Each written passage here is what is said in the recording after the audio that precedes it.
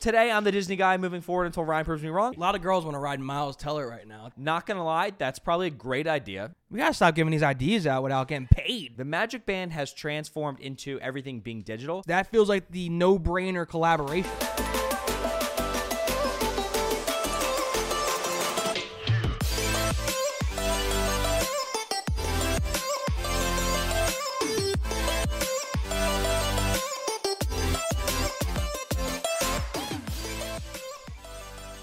Let's party. There's always a party. Let's go, Paulette. Just the two of us. What's up, baby? How we doing? Just the two of us. All right, welcome back. Life's a Party. Original crew. We got Ryan, Paul, producer Joe in the house. That's about it. Original crew. Is someone going to take over after we retire? No, that's what I'm saying. Well, we just came back from 3 straight weeks of having guests on the show. 3 straight. Really dope guests. Fun episodes. I was telling you before the show, it's weird having guests on because we sort of had to take a backseat. Like, we don't blabber as much. We kind of let the guests tell us about their life and their experiences, and we take a backseat, which is good. That's what good interviewers do. Interviewers, interviewees. Hey, better late than never. It's a good combination. I really like us trying to have guests on the show and try to figure out that dynamic. And we're both big fans of late night shows. Yes. And late night talk shows, and like those guys, those hosts who have a lot of people they're interviewing on the show. And I think it is a talent to really interview people in a right way, to not interrupt them, to not cut them off, to make them feel comfortable, as well as continue their story and make them, tell a compelling tale, like whatever they're doing. So it's funny you brought up the Tonight Show, because I wanted to bring up on the episode that I am watching a stand-up comedy documentary. Okay. It is about the Comedy Store. It's one of the most historic comedy clubs in the nation. It's in LA. It's on Sunset Boulevard. Basically, anybody that you could think of who was a star: Jim Carrey, Jay Leno, David Letterman, Richard Pryor, Michael Keaton. Okay. Started here as a comedian. If you like comedy, you like stand-up comedy, go check out this documentary. I watched it on Amazon Prime. I had to pay for it. But it is so dope to see the progress. And it made me excited to come here, Paul. Because you watch these guys who start from nothing. Like Jim Carrey was 17 when he went to this Comedy Store. Or Michael Keaton. Who would have thought Michael Keaton started as a stand-up guy and turned into Batman? And it was kind of, it's just a cool story to see these guys start up doing stand-up comedy, grinding every day. They're on stage for maybe 5 minutes. They're working as the doorman just to get stage time. And the big thing back then, where you brought up the Tonight Show, where it was right around where Johnny Carson was the big thing. And to get big in the entertainment business and to get stardom is you would hope for that opportunity to do stand-up on the Johnny Carson show. And to see where Jim Carrey would get his chance on John Carson show, and then it would almost be like an overnight success where you'd perform on Johnny Carson, and then from that moment on, millions of people would see you. You would get your sitcom, you would get your movie role, and then you would be a star from there. But it just shows the grind, and it feels like we're progressing. And it sort of feels like we started with that grind, and it feels good to be here, Paul. It feels good to have a mic, feels good to talk up here and have an opportunity to talk to you, Paul. Thank you. You too, buddy. We've talked about how, honestly, all it takes is one big break, right? Right. And if you want to be a creator, if you want to be someone in the industry, if you look at entertainment overall, right, what's kind of happening right now, and all it takes is, even TikTok, all it takes is really one video. Well, that's what it was back then. Right. You're that not was going to the really, idea. no one's going to find you really in that, even though it was a prominent comedy club, like Richard Pryor and Jim Carrey and Michael Keaton and them. But once you get that opportunity on the Carson show, that's like the exposure we talked about in the previous episodes, where you get more eyes on you, and you've always been funny, and you've always been good. You just need that recognition. Yeah, you need one shot to be like, oh, millions of people can see you, and then they're like, oh, we realize the talent that's in front of us. Then you have all those other opportunities moving outward. You know what I mean? It's crazy on how much of the entertainment world back in the day was just stand-up comedy. Tim Allen. You talk about Bob Saget. These guys were all comedians, but we see them as sitcoms like Dad and Full House. Yeah. Everyone started it like that. And it's funny, before I get on with the show, is that as the documentary progressed, it's like 5 episodes. It shows you how time has evolved and like how you can get your fame. Because then like the other regulars at this club later on and decades later would be like Joe Rogan, Tom Segura, Sebastian Maniscalco, Bill Burr. Like these guys who were like regulars at the comedy club, at the Comedy Store, it's funny because now they're going more of a podcast route. Yeah. And then Joe Rogan starts at the Comedy Store, makes one of the biggest podcasts of all time. Now people kind of prefer to go on the Rogan show instead of going on Jimmy Fallon tonight and get an opportunity, because Rogan has tens of millions of listeners, more than the Tonight Show. So it's funny how the shift in entertainment world and how you can excel in the entertainment world or get recognized has changed over time. I think podcasts are huge. So I saw this thing a little bit about podcasts real quick, and like they're growing exponentially. And like you said, I mean, honestly, us being two people from South Jersey, putting a couple $1,000s into some cameras, some nice audio equipment, like can make a podcast. And you don't even have to start out that far. Like you can literally take your phone now. I've been watching a bunch of YouTube videos where people have really tried to dumb it down and be like, oh, I use my phone. Well, Rogan was like on a couch. Yeah. Next to Tom Segura in like 2005. Horrible quality. Yeah. 8,000 people watching. A lot of the times what I've been talking about more and more lately is like, I say content is king, where it doesn't really matter what you're doing. Like what you're using equipment wise. So like your phone, your audio, as long as it's okay, it's like the context of what you're talking about or what you're showing or what you're doing is more important than the equipment you're using or the things that you're trying to like showcase that video or in our sense, like our podcast. And I watched a TikTok video where it was talking about podcasts where it was saying it was like 90% of podcasts don't make it past the third episode. Yeah. And it was like, 90%. And then it was like, if you get to 20 episodes, so once you pass 20 episodes, you are technically in the top 10% of podcasts. That's wild. Because most podcasts don't even make it that far. Like 90% don't make it after 3 episodes, and then only like 10% even make it to 20 episodes. It's like a perfect comparison to stand-up, because you guys not gonna do 20 stand-up sets. It's just like, I don't know. It made me feel good coming here. It's like I have an opportunity. People back in the day, there's millions of comedians out there that fight for stage time. They fight for 5 minutes on stage so that they could share, so they can get an opportunity on a mic for 2, 3, maybe 5 minutes to say their jokes or talk how they feel. And then we're just blessed with this opportunity, Paul, to come talk to people that like watching us, like listening to us when they work out or on the car ride. So we just got to appreciate the moment. You know what I'm saying, It's a crazy change of landscape in the entertainment business and the entertainment world, and the fact that like we can make our own content and don't need a distributor. Right. That's the biggest thing, right? Like the comedy club, you needed the club to get somewhere. Right. Like you needed the show, you needed Johnny Carson to get somewhere.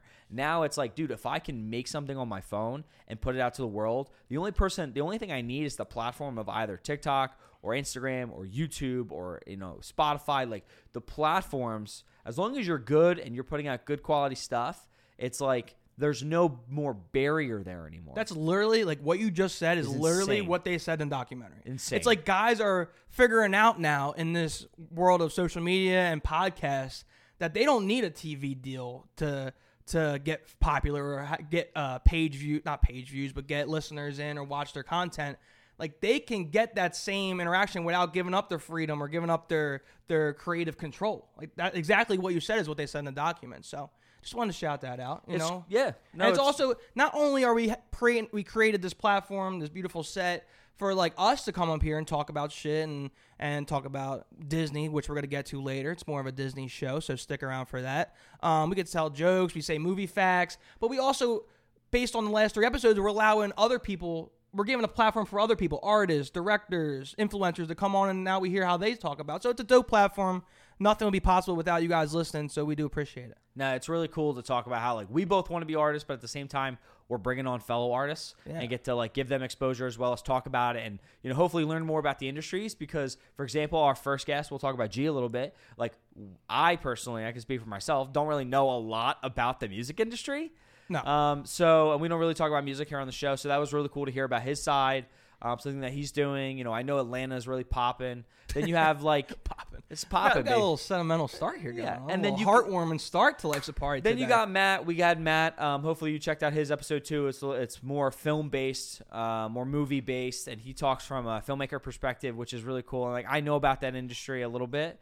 And then you kind of move towards like what we're both trying to do. And you have Stosh come on, and Stosh is a buddy I met literally in the gym from a mutual friend, and just tells you how connections are everything, right?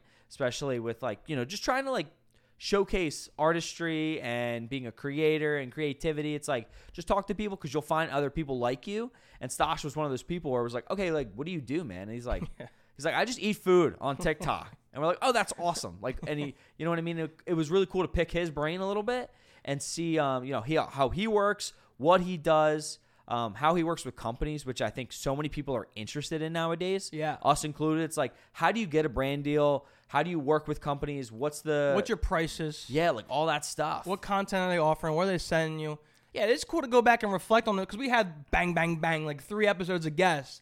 And it's cool. Like when I watch podcasts, I like to see their thoughts on the guests after they have them on. Like Dave Portnoy would have like celebrity guests come on, and then he'll be like, "All right, see you guys later in Zoom," and then he'll talk about like, "Oh, that went well, and that was cool how he said this." So it is like, gee, I've seen him already posting clips of our podcast saying like, "Oh, songwriters are getting fucked in the industry." So he's at least trying that. I know he's got an album dropping.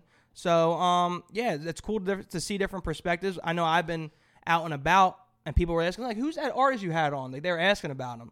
So it's just spreading some positivity, around here. Matt, director, and how the like attention to detail it is. Yeah. On how an 8 to 10 minute short film took him 2 years and he's not even done yet. So it's crazy that you got to kind of have that patience and that attention to detail. Yeah, and if you missed any of those prior episodes, definitely check them out. You have G, did songwriting in the music industry. You had Matt, who did filmmaking and the film industry. And then we had Stosh doing content creating and TikTok, really. So if you're interested in any of those 3 and you haven't checked them out already, check them out on our YouTube, Spotify. It means a lot to us, and it definitely means a lot to those guys who came on the show. So. Hey, give us a follow over on TikTok. Absolutely, baby. That's what we're here to do. Go subscribe on YouTube. Let's try to get to 2,000 YouTube subscribers. Give us a thumbs up. We don't push the thumbs up enough because that does help you on YouTube algorithm. Absolutely, yeah, absolutely. So we do appreciate the thumbs up, and maybe send a nice little review. Say, hey, Ron, I watched episode 95. You look very cute in episode 95. I would really appreciate that. We're matching Men in Black today. Just the classic. Did you like the Men in Black movies? That's a Disney film, right? No, they're Sony Pictures, actually. Oh, they had the ride at Universal. But I mean, so as Ryan said, a little tease. We're talking a huge Disney show today. I know a lot of our Disney content does really well, and I've actually looked at a lot of our episodes. If you look at our full podcast episodes, the Disney Universal ones always do like numbers. Yeah, they do. People like entertainment. People like the theme parks. I love the theme parks. And something really interesting about Universal a little bit before we get to Disney is like if you look at a lot of their parks, because they do a lot of partnerships and deals with outside studios because they don't have, as of this moment, they don't have a lot of properties, and they've been building on that stuff, and Men in Black is one of them. One of the best rides at Universal Studios Florida is the Men in Black ride. It's like a shooter game, and you fight the aliens and that kind of thing. But So Top Gun, right? Okay. What studio is Top Gun? Paramount. Can Universal go and like buy Top Gun IP? So it's not IP. Yeah, so Paramount. Yeah, it is. It's IP. And then they'll be like, okay, let me buy Top Gun IP so I can make a Top Gun ride at Universal. So why don't they do that more often? Not gonna lie, that's probably a great idea. Thank you. I should work for Universal. If anyone is listening, that's probably a great idea, and I bet you someone has probably pitched that idea. Already. Not as good as I just said. So yeah, I mean Universal, for example, they do a lot of things where it's like, no, you didn't really pitch the idea. You said, hey, Top Gun, probably a ride. Yo, Top Gun. It wasn't like, hey, we want to make you a ride. Yeah, it was like, oh yeah, we got this idea for. No, you were just like, hey. A lot of girls want to ride Miles Teller right now. I'll tell you that. You know what's great? Well, I want to get back. I want to get back to the theme park real quick. But I did see his wife post a TikTok. She's getting petty, bro. She is getting petty. She's like, hey, bitches, like that's my man. I'm married to that man. I have all these dope videos with him on vacation. Please stay away. Like she's like claiming her territory, Mrs. Teller. Honestly, it's cool. It's like she's showing it off. Everyone's like, I love your man right now. I'm super attracted to him, and he's like, he's mine, and she's showing him off, which is awesome. So funny. So funny. And she's like, oh, you guys are just. I'm not just creating content, putting these videos out because of. Yes, you are, Mrs. Teller. You are Mrs. Teller. Mrs. Teller. But no, even if Top Gun a little bit, dude. I was, Miles Teller. It's the stash. Yeah. And everyone was doing the stash, and everyone was, I'm not going to lie. I had 3 of my buddies all went down the shore last weekend, all shaved. They all got the stash going, and they were rocking the Miles Teller look from Top Gun. I don't know if the girls like the stash. I think they like the persona of the Maverick. Yes. And the guy who's in the military and shit. The stash just comes with that. You can't just rock a stash and be a fucking guy that works at Best Buy. You don't know. You could be. You could be though. You could be. The theme parks with Universal in general, they're licensing those properties. So they could do that. Paramount, Universal, talk to Paramount, get a Top Gun ride in. I honestly think it would probably fit amazing in your parks. And they're probably going to make a third one. Would they be able to take like a Scorsese film and be like, hey, can we buy this so that we can make a ride out of it? If they wanted to. I mean, not going to lie, there are a lot of things happening where like Men in Black, I feel like is an older brand. I was going to ask, like, what's the most outrageous Universal IP that almost doesn't fit in with the park, if that makes sense? I think like Simpsons was Fox. Simpsons is Fox and now owned by Disney, but their deal actually runs out soon. I think it's not soon, but it's like 2028. So like they're gonna have to do something, or they're gonna have to pay Disney a crap ton of money to keep that land if they want. Does Universal have an IP roller coaster? Does that make sense? They have Velocicoaster, which is from Jurassic World, which is a Universal property.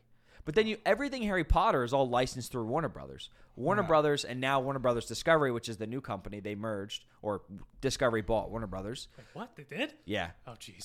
So that's a big thing. But like they bought them, so now like everything Harry Potter is a licensed property that Universal doesn't own. But like Warner Brothers doesn't really have their own theme parks. They have a licensing deal with Six Flags, which they do the Looney Tunes, and then Warner Brothers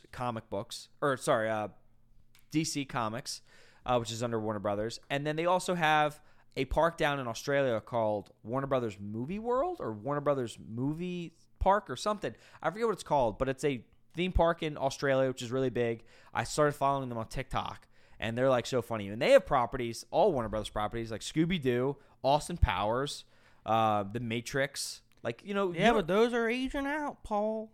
They are. And that's the thing. You bring Top Gun in, is an older brand, but it can be brought back. And Universal would be one of those companies that say, hey, let's do that, because they just don't have that many properties of their own. And that's why right now, if you don't know this, in Universal Orlando, in Universal Studios Florida, they have the Minions ride. Yes. That Despicable Me ride. Yeah. So the ride across the little street there was a Shrek ride. They took down Shrek. It's rumored right now to be another Minions ride. So they're going to have two Minions rides. Well, Minions are still making films. Makes sense. Aren't they coming out with a new Minions literally film? like next week. Yeah. Minions. Makes sense. And the first Minions movie, you have the 3 Despicable Me films, which are great. Then you have literally a Minions movie, which made over $1 billion. Mm-hmm. And then now this is a sequel, which was come out like 2 years ago, but they pushed it back. And they're building a second Minions ride right across from the first one. They just closed one of the restaurants down very close to the two rides. They're turning it into a Minions cafe. So it makes sense. It's going to be like a little Minions mini land they right should there. do that. Didn't you say it's like the highest grossing Illumination movie or some shit? Well, that brand, Despicable Me in general, is is their bread and butter for Illumination Entertainment. And they're trying to make other things. But it's the same idea with Pixar. Like Pixar's going to be known for Toy Story, and that's their bread and butter. Yeah. And then you have Illumination, which is going to be Despicable Me and the Minions. All right, let me know if this is a stupid idea or a genius idea. I don't know. You're coming up with it. Probably stupid, but go on. Who invited this guy? Who's this guy? Who invited this guy? All right. Well, I might shock you here, Producer Joe. Okay. What if Universal reached out to Netflix and got like a Netflix IP and had like a little Netflix land of their Netflix original series? I like that idea. It's a good idea. But the problem is that they're like Adam Sandler series, so you have to kind of. That's not a good land. I would not visit the Adam Sandler land. What I'm getting to here is we're gonna have an Adam Sandler land. What, you could have mini golf, you could have a hockey thing. All right, that's not what I was getting at. But you buy stupid. I was right. You buy Netflix IP, you create a Netflix original series land. You could have like a Stranger Things. So that's what I was going to The tell you. Stranger Things does seem like a good idea. Wouldn't that not be so dope? So the best. I don't think you need to buy all of Netflix for it. I think just get the you- Stranger Thing IP. Exactly. Thanks for being with us and learning how properties like that work.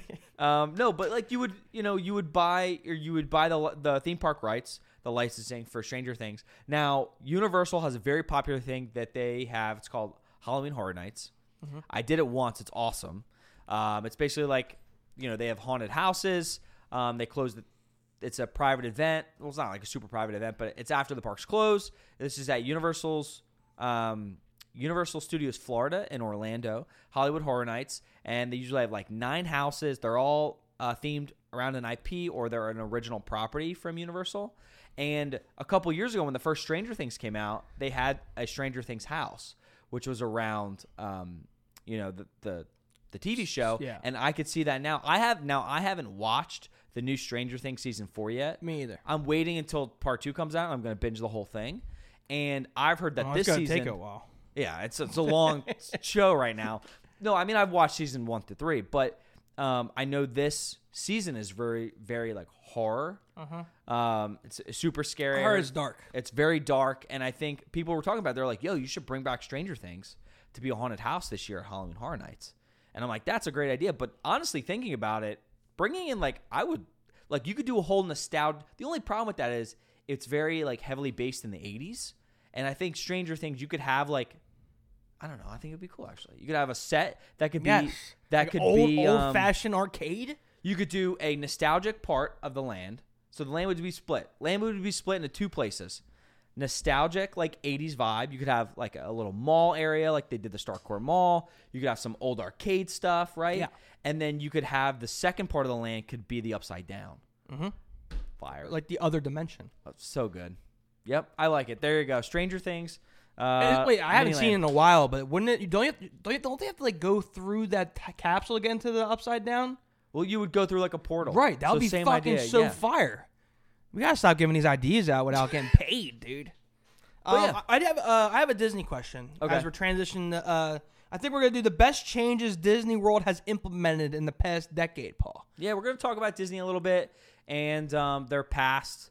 And there's been a lot of change to the parks, and I think that a big reason, is Universal. Yeah. Universal's really been stepping up their game down in Orlando, Florida, and I think you could see that. And for the first time, really, I think Disney has been has to counteract the movement from Universal, where most of the time they've been the leader in the theme park industry. Right. Sorry. So my question. What's your question? This buddy? may be very dumb. Okay, I'm just gonna preference that to start off with. You love starting. I know Yeah. it just is because it's gonna make me seem like I'm not the Disney guy. You're not, and it's gonna come off bad. But so when we talk about these fun facts, right, with Walt Disney and how we have that light on and they leave that light on for him. Yes, yeah. That stems back to Disneyland, correct, and not Disney World. So does the nostalgia of it not being Disneyland not transition well to Disney World, if that makes sense? Because all the original and all the OG and all the historic shit that happened in Disneyland. But they try to transfer it to Disney World, which is a different location. Well, you could say that about every Walt Disney park around the globe, right? Yeah, but for me, I like the historic feeling like you went and saw where JFK got assassinated. Yeah. So it's almost like you're just moving that setting or that kind of distance to a different state. It doesn't hold the same nostalgia. That's not but that's not the best comparison. One was a historical event that happened at a place, and the other is an idea, right? An idea of magic, an idea of family, an idea of together, and like it's a theme. Yeah, I get that, but where it's like, oh, Walt stayed in that thing. It's like, no, that's a replica of when he stayed in Disneyland. Yeah, but I could see how you feel that way, but at the same time, it's more of just like the idea of like, they're recreating a place, and you kind of know that already. No, I was just thinking that. But yeah, they didn't want to be a Debbie Downer on this. No, I mean the only park that Walt was ever at was Disneyland, and it was before because he never saw what Disney World. He never opened. got to see the building of the Magic Kingdom. So, are you like itching to go to Disneyland? No. That's weird. That's where the nostalgia is, Paul. I wanted to go to the West Coast. I'll get there eventually. Dude, we'll go to Disneyland, and then we'll go to the Comedy Store. There you go. I want to go to Universal down there, too. That'd be a dope trip. There you go. All right, so let's get into the best changes that Disney has come up with over the past decade. The first one is the mobile order, Paul. I remember when you came back from your trip, you were like, dude, this mobile order saved me so much time. It was much more convenient. So basically, you can order lunch or dinner from anywhere in the park. Choose a time when you want to go pick it up. Go grab it. You don't have to wait in those long lines anymore. This can help your time management because time management is of the essence in Disney World because you want to have your whole day mapped out and you don't really take into consideration the lines you're waiting just to get some fucking food. So getting the mobile order was game changing. I think a lot of the changes you'll see Disney has implemented in the last like 10 years as we're going through this list is like, people are more willing to go to Disney. They want to experience the theme park, which, makes it a larger crowd and then makes it longer wait times and makes it more crowded. And it's like, okay, like how do you as a company figure this out so you still make the day good for your guests and that they're not always sitting in a line? Because at the end of the day, if they're sitting in a line, and this is why I've talked to you, this is why FastPass exists. If they're sitting in a line, they can't spend money on other things in the park.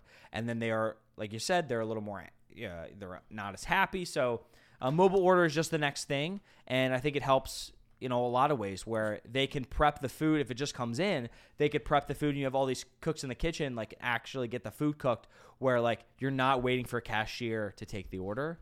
So your experiences with the mobile order have all been successful? I think most of them haven't. I don't remember too much. I've seen a lot. I follow a lot of people who vlog Walt Disney World. Universal does mobile ordering as well.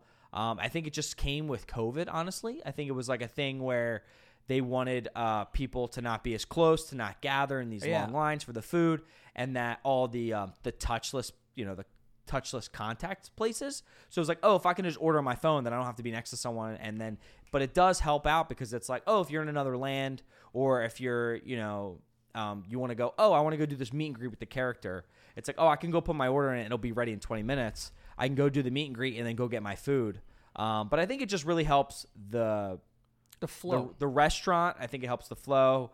And it helps. It just tries to make people a little happier by not having to wait in the line. But at the same time, one of the big problems I can see is, I even feel this way going to the parks. Is like I hate having to be on my phone all the time. Yeah. And it's like your tickets on your phone now, which we'll talk about a little bit. Your fast passes are on your phone. You have to order on your phone now. It's just like I was gonna say, like, oh my gosh, what you'll see consistent with this list is that everything almost involves your phone and like technology, and that could be good and bad. Like some people want to go to Disney World to get an escape from reality, basically. But are you truly escaping from reality and enjoying the moment if you're having to do everything on your phone all the time? I know. Like, you're walking around Epcot, but you got your mobile order. You're missing the site here. You're missing the ball. Like you're missing things around you as you're trying to get a fucking 20-minute pickup across the park. Yeah. So I get it, but you'll see a trend in this is that they're using a lot more technology. The idea really for the mobile order is to get your food to you quicker, to not have you standing in line, and then contactless still payment as well. Everything goes right through your card, which is great. Yeah. Next one we got here, we're going to, this is the Magic Bands. So although Disney World stopped offering free Magic Bands to guests in 2021, I still think it is actually one of the best things that they have added to the parks in the last decade. Because, I've talked about it too, and we, like I was showing you, got a Magic Band here on the set. We have a cool little thing that was made for us that helps light up our entire set here, that if you scan our Magic Band, just like you would scan your Magic Band to get into the Magic Kingdom or any park in Walt Disney World. So it kind of adds a little bit of magic for us here on the set. But it does so much. It gets you into the park. It's your park ticket. It gets you to do your fast passes. You can put your credit card on it so you can pay items with it. It also gets you into your hotel room as your key. So that way you don't have to be worrying about your credit card, your park ticket, your hotel room key, right? Like everything's on your wrist. It's super simple. You just scan it, and that's why I really like it. So a couple questions here. So you're noted that they're not, well, you didn't note it. I will note it because I'm the Disney guy. They're not free. No. They were once free. That's my first question is like, how much do they cost? And the second question is, why would somebody or why would a family not use or take advantage of the Magic Band? So, like, what's their argument in not buying them?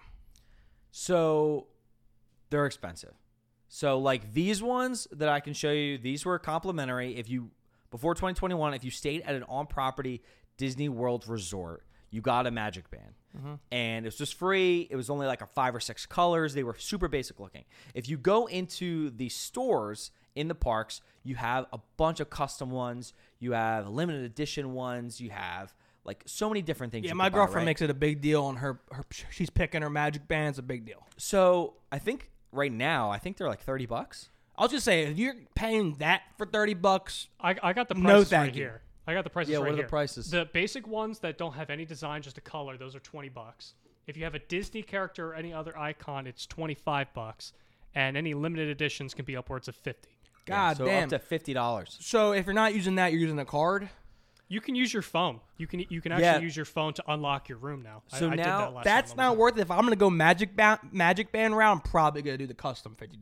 Well, yeah. I mean, the Magic Band now, because it's not included, it's more of like an accessory to your overall outfit in the park and your feel of Yeah, the because park. the people make the shirts. They have their custom shirts. Their they got custom their ears. yeah, It's there's a like, lot you know what I going mean? on. Like, imagine be like, oh, I really like my Cinderella ears. I'm a big fan of Cinderella. It's like, okay, why don't I get a Cinderella like Magic Band? And I complete the outfit, and I'm in character, and I'm in the parks, and like Drip too hard. I know, drip mad too hard.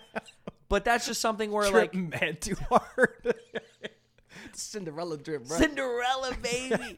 But that's, whatever. But I really liked it. What I really liked about it was that I didn't have to go get my ticket. I didn't have to be on my phone. I didn't have to be, I have my credit card. I could just do it. And that was the main purpose why Magic Bands were even integrated into the parks, was that the concept was that if you had everything on your wrist, you wouldn't be paying attention to your spending habits, and families would be spending more. Because you can put, like, your kid, right? Like, this was what my mom did. I remember I was like 13 or 14, and this was when the Magic Bands first got introduced around that time, and her credit card was linked to my Magic Band.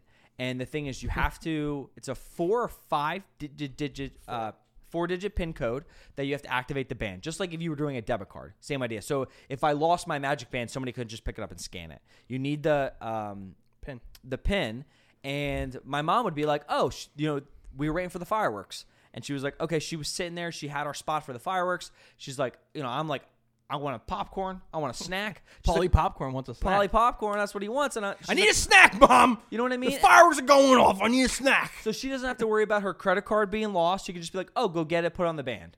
And I already have the band on my wrist. I go up to the stand, scan it, do the pin, get back with the popcorn, watch the fireworks. Life is good.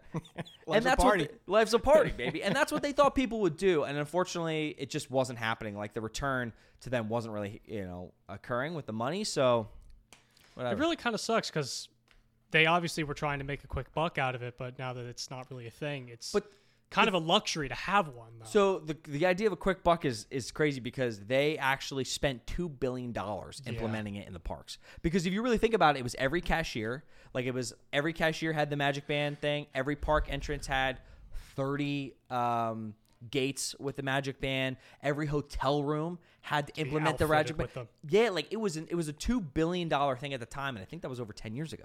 So it was just like, it was an insane thing that they set out to do.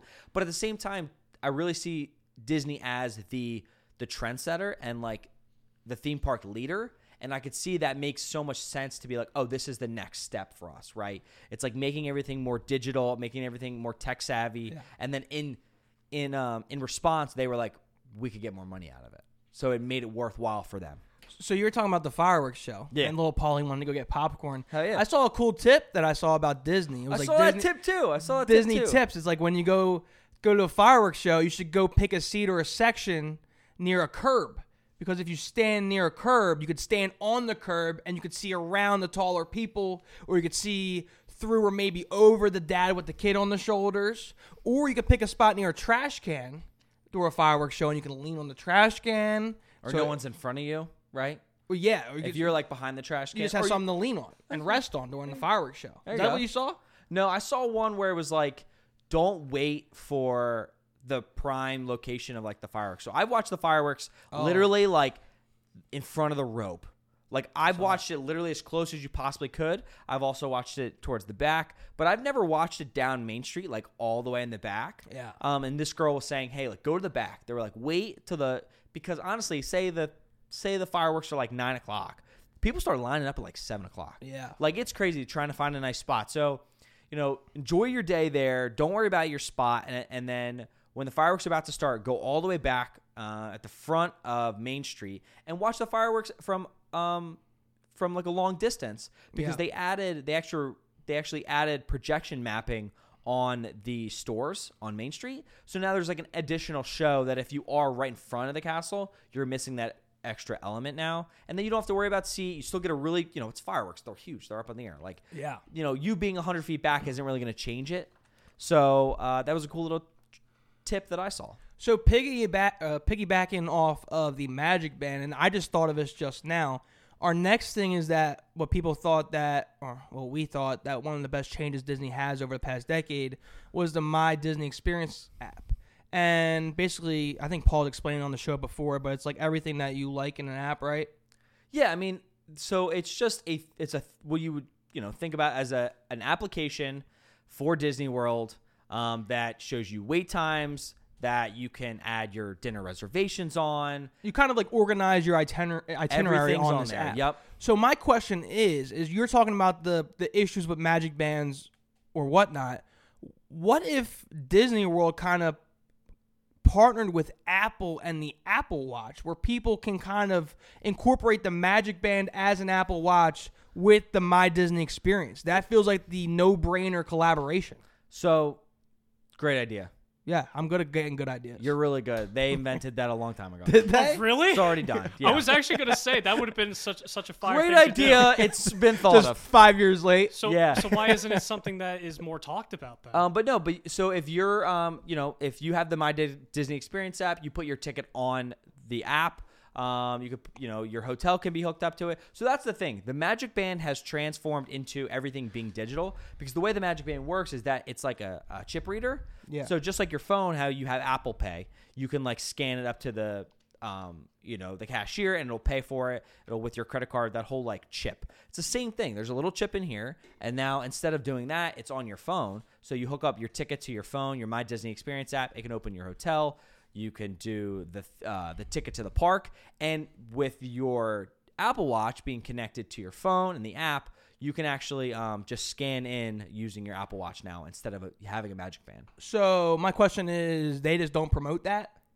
I mean, I guess they don't. I don't really see it, but it's like if you have an Apple Watch, you probably know that, or someone at the gate has probably told you. Like a cast member is probably like, "Hey, did you know that you can actually use your Apple Watch to like scan in if it's like connected to your phone?"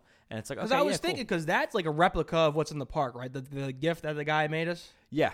And producer Drew, like, he's like the tech guy, and he's always trying to figure out ways around the certain shit. Like, that's just what he likes to do. That's He true. likes to be difficult and find different ways he can basically jailbreak things. Yeah. And he was like, "Oh, you don't have to use the Magic Band to set that off, Ryan. You could use this fucking toothpick, and it sets it off." I actually use my own watch because Yeah. So it's the same concept where like I guess they made it and realized, oh fuck, people can use Apple Watches now, and then they're Well, gonna it's like you find can- out on their own that they can actually just incorporate their Disney Experience app with the Apple Watch on the scanner. And Well, it's yeah. another thing. When I was in Disney, I could actually open up one of my rooms just using my phone. I would click a button and say I want to open my room, and then my phone would become like a Magic Band, and I could put it up and open it. Well, that's what they do. That's what I'm saying now is you don't need the Magic Band to do that, because the technology is there where you can use your Apple Watch, you can use your phone now. It's just a chip, so it's like if you connect it to anything, Yeah, 'cause it'll it's on open everything now. any of those services that were only provided 10 years ago using the band. Yeah, because the Magic Band isn't doing anything more special than what we have on our phones already. But the My Disney Experience app, I think it's really good. I think other theme parks have also done it. Universal has their app now. Even like the local theme parks, like around us, Hershey Park has it. Six Flags has it.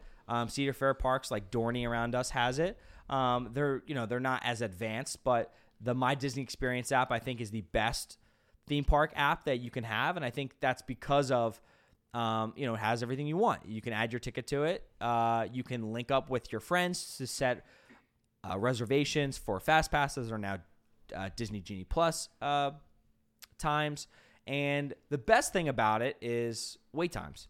No matter where you are in the park, you can watch a wait time. You could also sign up for a dinner reservation, which is really good. How many stars does it have on the app? I don't know. I'm a big stars on app guy. If it doesn't always have a lot of liked it. stars, it's not a good app. And now the mobile ordering, something Ryan talked about too, right? Yeah. That all the mobile ordering goes through that application. Or mobile check-in, It's true. which is the next one. Yeah, mobile check-in. Great segue there. Mobile check-in. Back in the day, Disney World, you might have thought it would be nice to bypass the hotel room check-in and just go directly to your room. Fast forward to today, that is a reality with the Disney World's mobile check-in. Sorry. I didn't mean to cut you off. But using the My Disney Experience app, you can check into your hotel with not even visiting the hotel lobby. You get a message when your room is ready, and then you can use your Magic Band or Magic Mobile to unlock your room door. This is especially nice when you get to the room later at night. I'll tell you what, I don't understand why, or if you know the answer, please tell me, on why any hotels anywhere just don't have mobile check-in. So most do. I'm not going to lie. They now. do? Like Yeah. when I go to Atlantic City, I don't think I was ever able to mobile check-in. See, where'd you say you were? Where did I say I was? Like, where did I stay? No, Atlantic City. Okay. Okay. No, I've been to a bunch of places recently. I've been to Nashville, most Hilton hotels, Marriott hotels, big brand like hotel chains. You can do everything on your phone now. Just like you can do airport stuff. Like if you want to, if you're trying to check into your flight, you check into your flight online. You do it on your phone now. You can do the same thing with hotels. And I think that's really nice that Disney does that. But I think it's even better that everything, as we said, is in that app. It's like all located in one spot. Why don't you think airports have come up with a more surgical way to get people through like TSA and like bag check? I've not gonna lie, I went through I don't know, was it Disney? No, I was in Arizona. I was in Arizona in April, and not gonna lie, I think the airport's pretty sufficient. I unfortunately there's just so many people. Yeah. But at the end of the day, depending on the time you get there, like dude, you could fly through it. Like really it only is like it's security and then you're at the gate. We always talk about like watching people set the blueprint. Like who sets the blueprint on what works? I just thought of this analogy of like airports probably look directly at theme parks like Disney World for blueprints on how to manage mass crowds or how to make things quicker. Like I would think when you think that airports look directly at Disney World for like how can we be more sufficient? Like that gets brought up in business meetings. Like what's Disney doing? Well, I think Or just everywhere. I agree. I think anything dealing with hospitality as an overall. It's like you said, like Disney is Right. like the mecca of like how to manage a lot of people in a small area. Not a small area, but in a a refined- line formation. Yeah. It's just a lot. It's like, I mean, and we're going to talk about this in a little bit, but what do we have? Oh, wait. Yeah. We have a bunch of stuff. But even like, do we? Oh shit, we do have a lot. what's it called? Like, Rodents. yeah, if you talk about like how to manage people, I mean, that's something unfortunately would happen with COVID, but Disney ended up finding that it was to their advantage.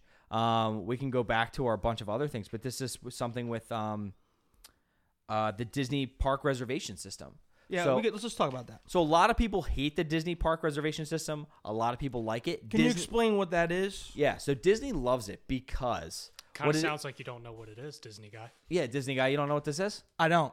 Oh, guess you're not the guess. Okay, so today I'm the Disney guy moving forward until Ryan proves me wrong. I'm not interested in the park capacity. Let's just fill that bitch up. Let's just fucking make people happy.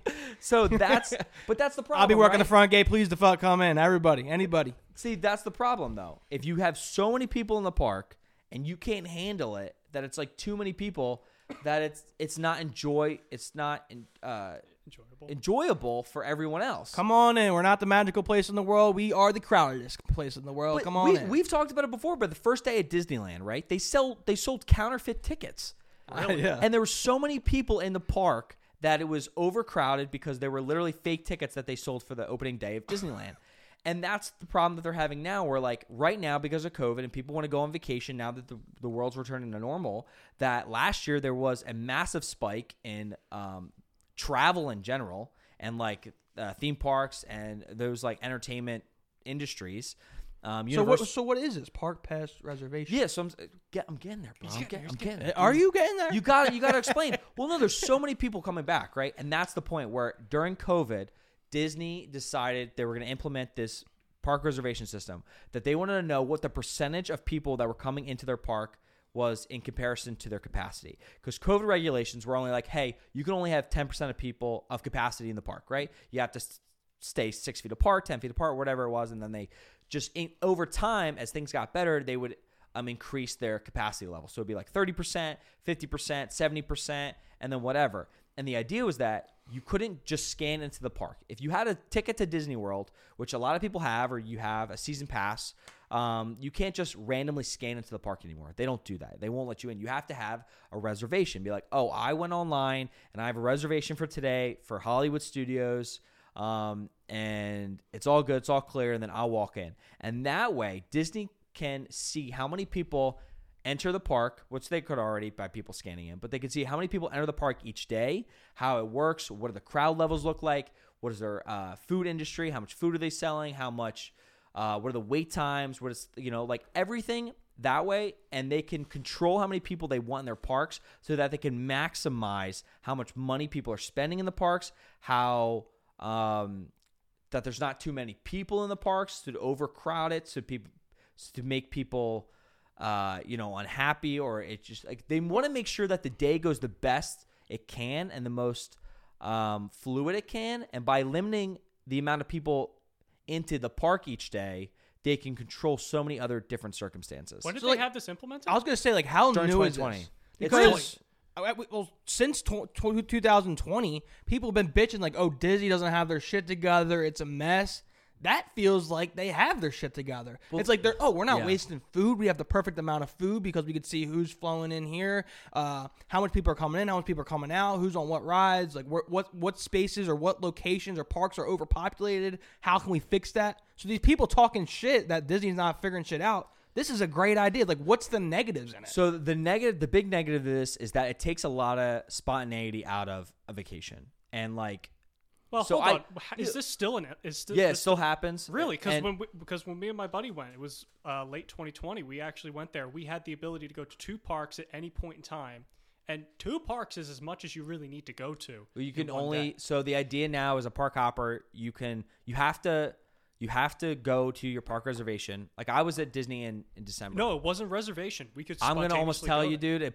There's no shot it wasn't. Dude. They've been doing it literally since they've never gotten rid of it since 2020. And I can tell you that for a fact. Maybe so your unless mommy somebody reserved signed it. up for something His and you mommy. didn't know, but I'm telling you, since 2020 they've done it. I would assume we signed up for it because that was something that was told to me at the beginning. Like we can go to 2 parks in one day, but at any time we want, rather than whenever it says we need to go there. So yeah, their main thing is you have to go into the park that your reservation is for, and then once you scan into that park after 2:00, you can go to another park. So that's also limiting something now too, where like before, if you had a park hopper, which kind of what pisses me off is that it goes. Your park hopper used to be like, oh, I can literally go to any park at any time during the day. And that's why I'm paying this huge price for that. I agree. Ability. And now it's like, hey, you're stuck at that park until 2. You can't leave. Like, you can leave, but you just literally can't go to another park until after 2:00. And that sucks. Like I agree with the people in that, because if you I have to be here till 2, but I don't feel like doing this and that. I remember one of my favorite days of senior trip. We went on the Disney trip. And me and like 2 other buddies, we were like, yo, let's see if we can go to every park and see how fast we could do that. But we wouldn't be able to do that with this new implemented reservation rule. Because you'd get to the front gate and they'd say no. Yeah, that's crazy. So they don't let you in. That's kind of fucked. Like you said, you're paying all this money, and now I'm treated like a fucking experiment rat. Where it's like, oh, I can only go here. That's like babysitting almost. It's just annoying because if you're paying that ticket price and like you want that, and as I said, it takes the spontaneity out of your trip. Like you have to plan more. Disney is becoming more and more complicated to plan your trip. It's a lot of stress because you have to book your park reservations just to get in the park, which I'll tell you a story about a disaster in a second. But you have to get in the park. You have to do your dinner reservations. If you want to eat anywhere good at Disney, like any sit-down restaurant, those reservations have to be made so far in advance. Like months? Yeah, months in advance. And at the same time, like you have to plan to be at that park, right? So you're like planning your trip. It's like, okay, I'm here 7 days. I have to basically months in advance. I have to plan what park I want to be at, which day, which restaurant we're going to, when. We have to make those reservations. And this adds an extra element of just so hassle. much. Just so much to it, and you're like, dude, it's like, oh fuck, I had this all planned out 3 months ago. We were gonna be at Epcot here and eat here, but now we got to be out of here by 2. Like it's just like, holy fuck. It's just a lot. It's added a lot of stress. Where Universal, literally right down the street, does not have a park reservation system. People love it. They haven't had any issues with capacity. I know it is smaller, but they haven't had any issues. And no other park in Orlando, really in the world, does that. I don't know I think Disneyland still does it. And the thing is, too, which is crazy, because we actually have a follower. This is the guy who does Disneyland photography. Disney Pics or whatever. Yeah, I've never Disney Flicks or something. I forget his name. He does. I think it's Flicks. He wears a yellow shirt. Okay. No, that's Rich. That's Rick Rick Flicks? Flicks. That does. Yeah, he does stuff in Orlando at Universal. But there's a guy who does photography I really like at Disneyland, and I follow him on Twitter, and he was talking about how like he had a park reservation for Disneyland on like Sunday. He ended up getting into like a car accident, and he was in the hospital. And the thing is, he was so scared because if you don't scan, you can't cancel your reservation. If you don't scan into the park, Disneyland will lock you out for 30 to 60 days. And you What? won't- Really? And you won't be able to make another park reservation because you skipped your reservation. And like that's such a big issue because, example, like he was in the hospital, and it's like if he is a pass holder and pays yearly Yeah. a large sum of money to be a pass holder, to be able to go to the parks whenever he wants, and then he's locked out for 2 months. Yeah. It's like, dude, what is going on? Like, it's just not a great system. There's got to be a veto system or some shit. Like, send a picture of you in the hospital bed, and I think we'll see if we get you reinstated. I think in a world where we can click one button on Amazon and have something delivered in 2 days, I think Disney is really starting to restrict things to the point where it doesn't seem like, as a customer going into it, I feel like I have any sense of control over it. It It's seems taking- like there's so so I'll- much more yeah. work because we're in a world where we click a button and it does something. Now we have to do so much work in advance to plan out just because, they won't do it for us. So whether people like it or not, Paul, I'm going to leave you with this question. Do you think it's worth it to have that implemented? The park reservation, system? I don't like it at all. No, not personally. So, like, take your personal opinion. Well, I guess I'm asking your personal opinion, but I'm telling you not to answer it personally opinion. So, like, I'm telling you to look at it as a third party, basically. Okay. So, I know you like to go to the parks and you want to have that opinion, but at the same time, I want you to take into account the Disney Corporation opinion of it as well and their outlook on it. So from a Disney perspective, if I was the CEO of Disney, I could see where it makes sense for them, but at the same time, it is creating such Not worth it. it has created such animosity in the Disney fans and your loyal fan base and your loyal people that pay so much money every day and every year to go to the parks and buy all your merchandise. And they're literally so pissed at you because you've taken out so much of the fun and the spontaneity of the trip with this massive planning. And like everything is digital and everything is on your phone. And it's like for them, they're just trying to make, at this point, they're trying to make so much money and they're trying to nickel and dime you and get the most amount of money they can out of your trip. And it's like, it's just crazy. No. No, no. I think from a higher up standpoint, it makes sense, but it's becoming so bad that it's becoming a negative representation on the company, which is hurting the company as a whole, which makes it bad. Yep. Can I ask one more question before we get out of here? Yeah. Have they I haven't been to Disney in a while, like a long time, but have they upgraded their transportation from hotels or to the parks? Yeah, so we didn't have this on the list. There's Because actually there's always that thing where it's people always have to give up their seat to well, I'm not complaining that I have to give up my seat to a pregnant lady or a kid or some shit, but it's I feel like it's Disney World. You shouldn't have to do that. You should always have a seat on the fucking mono or trail. I mean, on the buses. but that's what you're talking about, right? There's a lot of people. Yeah. Whatever. But in terms of transportation, there's transportation and there's one other thing I want to talk about.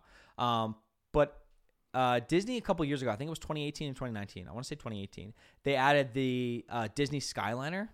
Yeah. So the Skyliner is really cool. It's their newest mode of transportation. I love it. I've never been on it. I've seen it, but I was never able to get on it.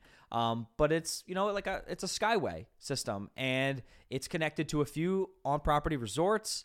It connects you to Hollywood Studios, and does it Epcot too? Yes, I believe it's Epcot. So I think it's Epcot, We Hollywood only Studios. have 3 other options. I know. Those 2 parks, it does Pop Century Resort and Caribbean Beach Resort, and I think there's 1 or 2 more locations. And I think their eventual plan is to expand it and just keep going to the resorts. I think it's a really cool mode of transportation. It helps the buses out a lot. It's different. It's a little more, it's modern. It's unique to Disney, which I think is really, really cool. No traffic. It's also a lot cheaper than adding monorail stations. To build a monorail, I watched videos on how expensive it would be to extend the monorail line, and it's just it just doesn't make any sense for Disney to do it, unfortunately. Even though how cool it is, and if you could connect all 4 theme parks with the monorail and never had to get off, that'd be sick. it would be amazing. But it's just way too expensive. So transportation, I think really good. I think they've added a lot of good stuff in the last 10 years transportation-wise. Last thing I want to talk about, we can just add all this up into one. We kind of had 3 different things, but this is new attractions and lands in the Disney theme parks. We had Pandora, the world of Avatar, which is in Animal Kingdom. We have Toy Story Land, which is in Hollywood Studios. And we have Star Wars Galaxy's Edge into Hollywood Studios as well. So they're the 3 brand new lands that have been built in the last couple of years. And they've all pretty much been a success. And I think they've all been a success. I think Pandora's the most successful. I think then Toy Story Land, and then I think Galaxy's Edge. I read that like Pandora was something that people didn't realize they needed, but then when they got it, they were like, "Fuck yeah, I needed this in my life." It's like that saying where like you didn't know you needed it in your life, but you have it, and you're like happy that you have it now. I kind of got that vibe with Pandora. It's like, who the fuck wants that? And like, what is it, the Avatar, right?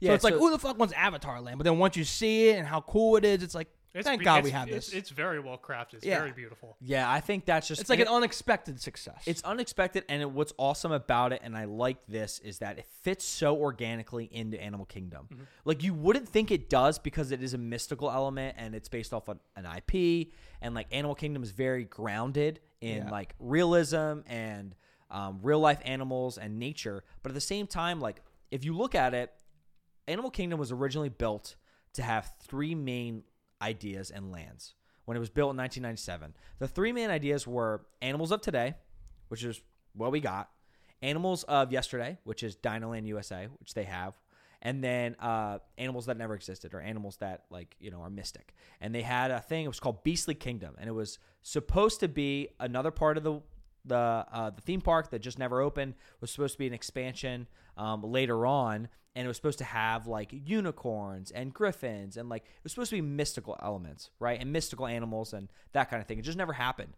And then someone had the idea, was like, oh, like, there's Avatar, right? Like, I think Avatar would actually fit into this very well, and they've always wanted to do that. And then when they eventually did build it, it fits very organically into the main mission statement of Animal Kingdom when they built it.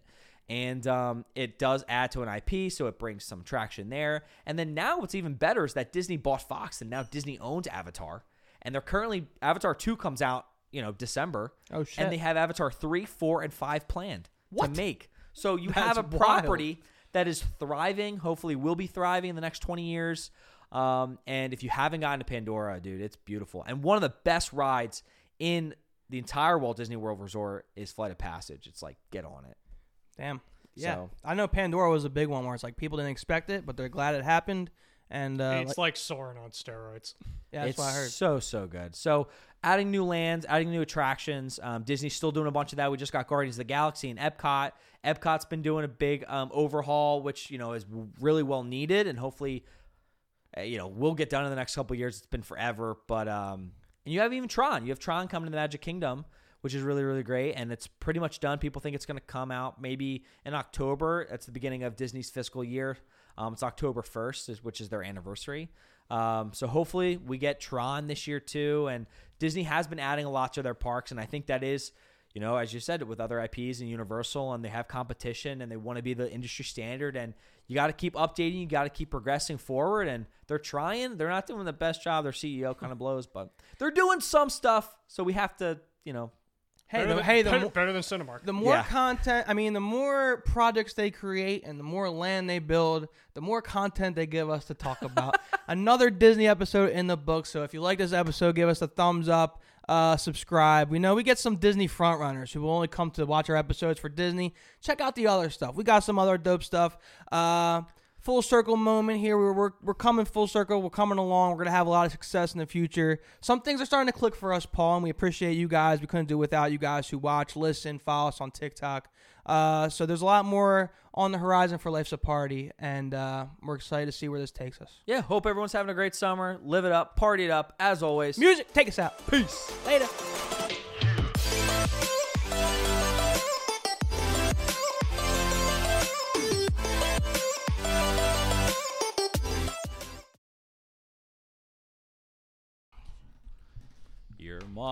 Your mom. Go ahead. Are they Go ahead, recording? Ryan. Your mom. All right. Everyone sounds great.